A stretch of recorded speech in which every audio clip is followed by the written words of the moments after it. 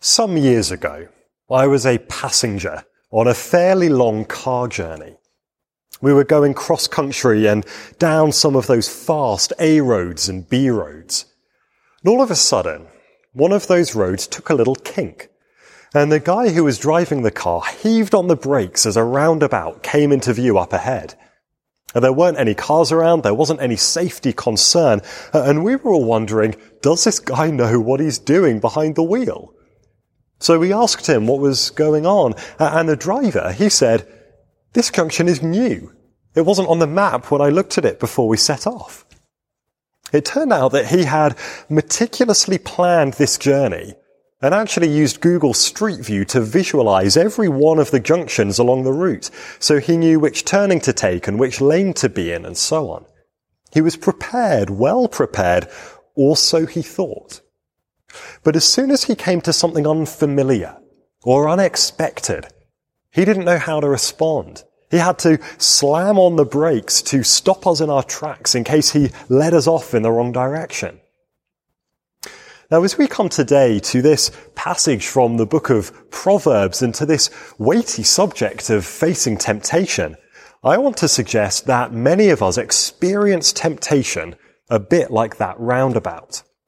If we've been familiar with Christian things for a long time, and if we've heard all of the right answers from Sunday school, and if we've always been told right from wrong, we can trundle along quite comfortably in life and not think much about it. But then, that thing happens to us. Or that person steps into our life. That moment. That feeling. That reaction. We find in ourselves something bubbling up that we weren't expecting suddenly, often without us even realizing it was happening. We find ourselves at a junction, a fork in the road. Suddenly, we've got decisions to make. And if we're left to ourselves and our own internal autopilot, well, who knows which path we'll take? There's a real risk we'll make an unwise choice, an ungodly choice. A choice that the writer of the Proverbs would call foolish, and would warn us will lead us into grave danger. If you know the book of Proverbs at all, you'll know that it's a book full of characters. There are lots of almost cartoon characters later on, two-dimensional people who are known by their one defining characteristic. There's the glutton who overindulges. There's the sluggard who lounges around. There's the mocker who scoffs at those who are diligent in doing good work. But there are three more complex characters who are really in view throughout the book. Firstly, there's the wise person, the righteous, the prudent. And it won't surprise you to hear that the writer's main objective is that we as readers would become wise. And so, for instance, my favorite verse in the whole book, Proverbs 4, verse 7, "The beginning of wisdom is this, get wisdom, though it cost all you have. Get understanding." Now, this is more than just good advice. This is a God-given way of life. It stems from his character, and it's spoken with clarity so that we're not in the dark about how God wants us to live in the world that he's made. And we've got to define our terms correctly. Wisdom, in this Bible sense of the word, is not just knowledge that sits in our heads, though it does include that. Nor is it just practical action that makes the world a better place, though it includes that too. Wisdom, how God reveals it in the Bible, is about our knowledge and our actions and our affections. Being wise is about having our hearts tuned to that which is good, ultimately hearts turned towards God himself. But you don't need to be a long-term resident in this world to realize that not everybody's heart beats that way. And that's why the Proverbs introduce us to another character, the wicked or the foolish. And the wicked, if you like, are the polar opposite of the wise. They think evil thoughts and do evil deeds. They have turned against God in their hearts, so they're actually far from God and work against God in the world. So the backdrop to our passage here in Proverbs 7 are these two characters who speak with two voices. They're both personified, both imagined as women, actually, calling out and clamoring for our attention. And us? Well, we're a third character. We are the simple, or the youth. We're those who aren't committed either way, not as mature as we might be, not as robust as we could be in fixing our moral compass in the direction set on the heart of God. So, on the one hand, there's Lady Wisdom calling out to us, longing for us to follow the way of the Lord. And Lady Folly calling out to us too, speaking untruths, leading us away from the Lord. Her way is disaster and destruction. And all of this takes us to temptation, and to these verses here in Proverbs chapter 7. I found in them 3 instructions, 3 pieces of wise and godly advice that are God's way in God's world. Here's the first of them. Don't visit temptation's neighborhood. Don't visit temptation's neighborhood.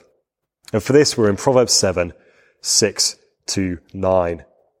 At the window of my house, I looked down through the lattice. I saw among the simple, I noticed among the young men, a youth who had no sense. He was going down the street near her corner, walking along in the direction of her house at twilight as the day was fading, as the dark of night set in. For some, it's a slightly uncomfortable image. Here is folly personified, dressed up as a sexualized woman whose intention is to lead a hapless and seemingly helpless man astray. Now, I think to read it purely that way would be to misunderstand what this passage is here to teach us. It is emphatically not teaching us that women ought to be objectified. It is emphatically not teaching us that women are more likely to corrupt men than the other way around. Remember, wisdom, too, is personified as a female character. And this whole book ends in Proverbs 31 with an example of wisdom embodied and lived out in the most remarkable life in the woman of noble character, or as the phrase really means, the valiant woman. So if we can step beyond the gender dynamics here and take this passage on its own terms, I hope we'll see that first lesson in those verses 6 to 9. Don't visit temptation's neighborhood. Because here's the youth, the young man, the simple guy, wandering through a dodgy neighborhood after dark. And who knows? Maybe he went into this situation not necessarily looking for trouble. It can happen to us. We can find ourselves unexpectedly sometimes in a place that presents us with temptation that might not have been premeditated on our part, but which suddenly becomes very real. One place that I've seen this in my own life is with the joke that escalates and goes too far. You know, it starts with a little friendly joke that's fun and it's all in good humor, but it ramps up and there's an atmosphere and you egg each other on, and before you know it, you've crossed a line and someone's been hurt. I recall with a sense of shame now an incident in a former workplace. A member of my team was leaving and I was tasked with organizing her leaving card. I searched back through some old folders on the shared drive and found a funny, embarrassing photo from a Christmas party years before. And I put a witty caption on it. It was a look-alike type of thing. I got it printed. The moment that I realized I'd crossed a line was when some members of our sales team, not known as sensitive people, refused to sign their names on the card. They thought it was more than teasing. It was unkind even. And that was chastening for me. It was embarrassing. If I hadn't wanted to be clever, or to be witty, or to get in one last dig at my colleague before her leaving day, I wouldn't have allowed the joke to escalate and risk offending anyone. And of course, wisdom would have said, don't go near a teasing, mocking tone. Be kind, build up, encourage. Now, on one level, that was a relatively trivial misdemeanor. But I can think of others, and maybe you can, that were much more serious and that caused more lasting damage. Here in this passage, the dynamics of temptation are shown through the frame of sexual temptation. And this young man, this youth, perhaps he didn't set out with the intention of having a sexual encounter that evening, but he walks down the path that is going to lead him towards temptation. He visits temptation's neighborhood. Maybe for you, it's the work Christmas party, where the alcohol is flowing and the inhibitions are low. Or the expectation that you will entertain clients with a certain kind of night out on the town. or the conference where everyone is away from home and where their spouses are away from their partners, or the privacy of the hotel room and the pay-per-view or the unfiltered Wi-Fi. The writer of the Proverbs would say, don't visit temptation's neighborhood. Look ahead and anticipate where trouble might come and avoid it. If you find yourself in that place, get out. The Apostle Paul wrote to the Corinthians, flee from sexual immorality. Jesus said that to look at someone lustfully is to commit adultery in the heart. And so if your right eye causes you to stumble, gouge it out and throw it away. It's better for you to lose one part of your body than for your whole body to be thrown into hell. Run away. Get out of there. Don't visit temptation's neighborhood.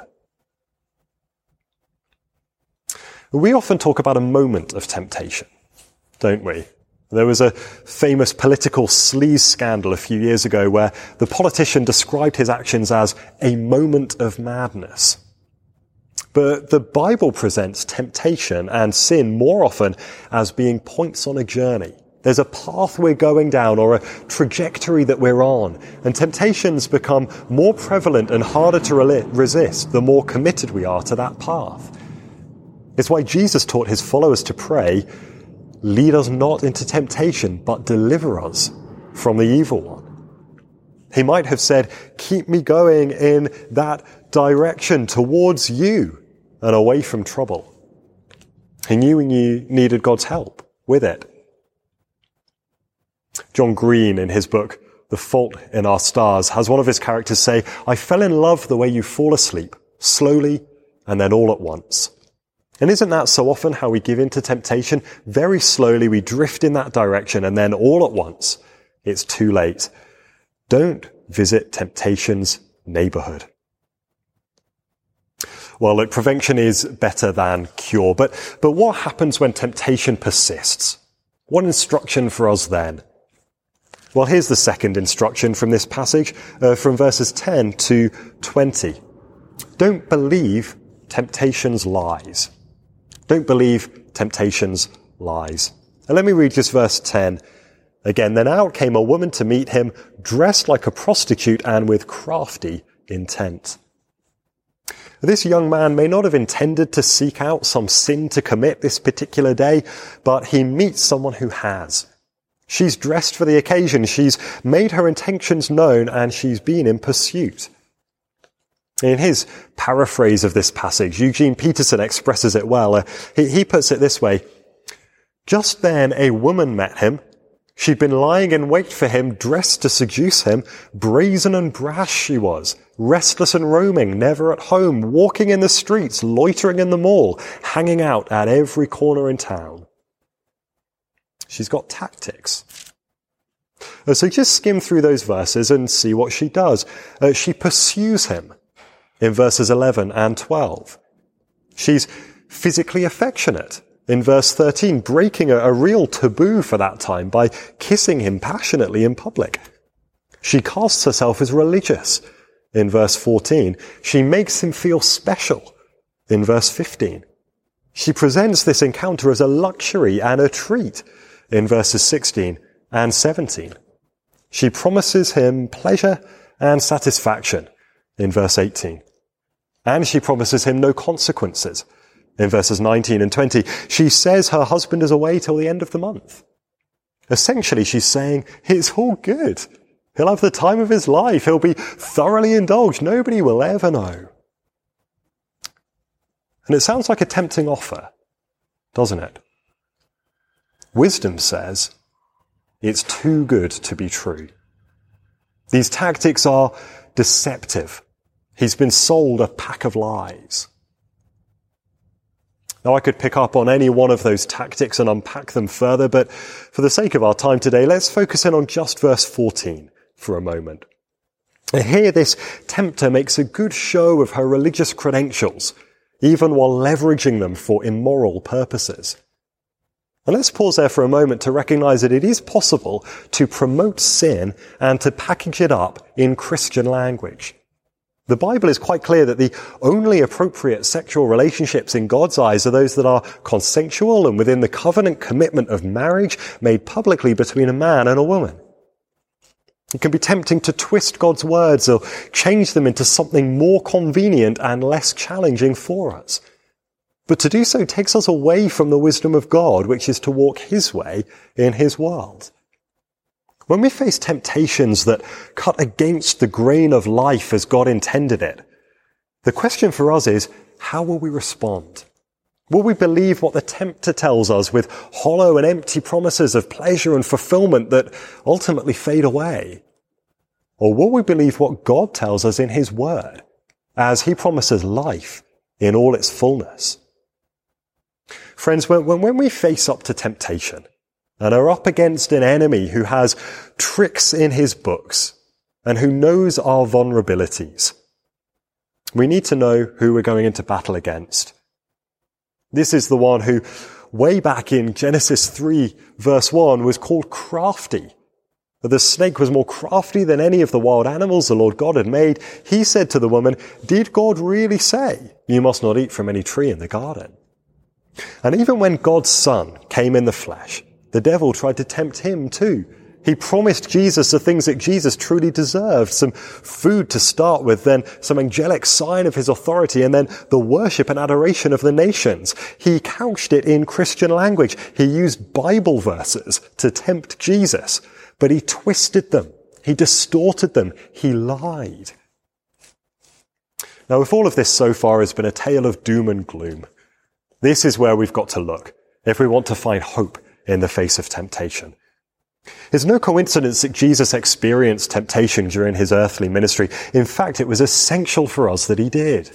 He became one of us and felt what we feel, and the writer to the Hebrews tells us was tempted in every way just as we are, yet he did not sin. Faced with the lies and the false promises of the devil, he responded with perfect obedience to his heavenly Father. There's wisdom for us in how he responded. Each time he met the devil's lies with the truth of God's word correctly applied. It's not for nothing that Proverbs chapter 7 begins with an exhortation to know God's word and to keep it close at hand and to put it in our hearts. That's verses 1 to 5. But of course, Jesus did more than simply set a good example of godly behavior. Because of his perfect life, through his death, he paid the penalty of sin and broke the power of sin over us.